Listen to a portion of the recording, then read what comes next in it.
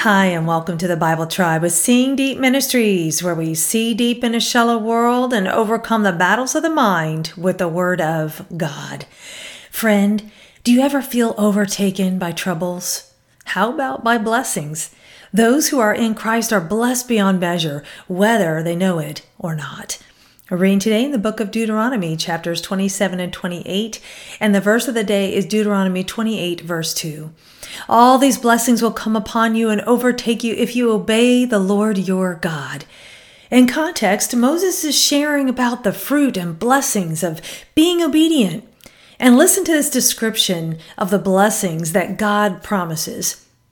And if you faithfully obey the voice of the Lord your God, being careful to do all his commandments that I command you today, the Lord your God will set you high above all the nations of the earth, and all these blessings shall come upon you and overtake you if you obey the voice of the Lord your God.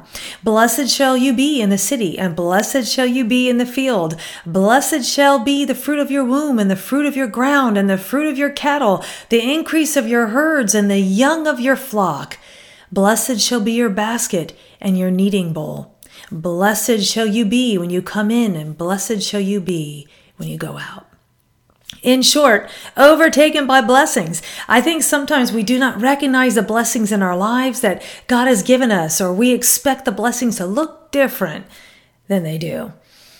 I chose the key word overtake, which is the Hebrew word nasag, and it means to reach, be able to attain.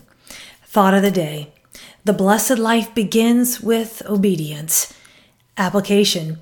Ask God to examine where you might be missing his way. He is faithful to reveal so he can heal us and bless us. Go with God and his precious word, friends. Tune in tomorrow as we head back into the book of Nehemiah.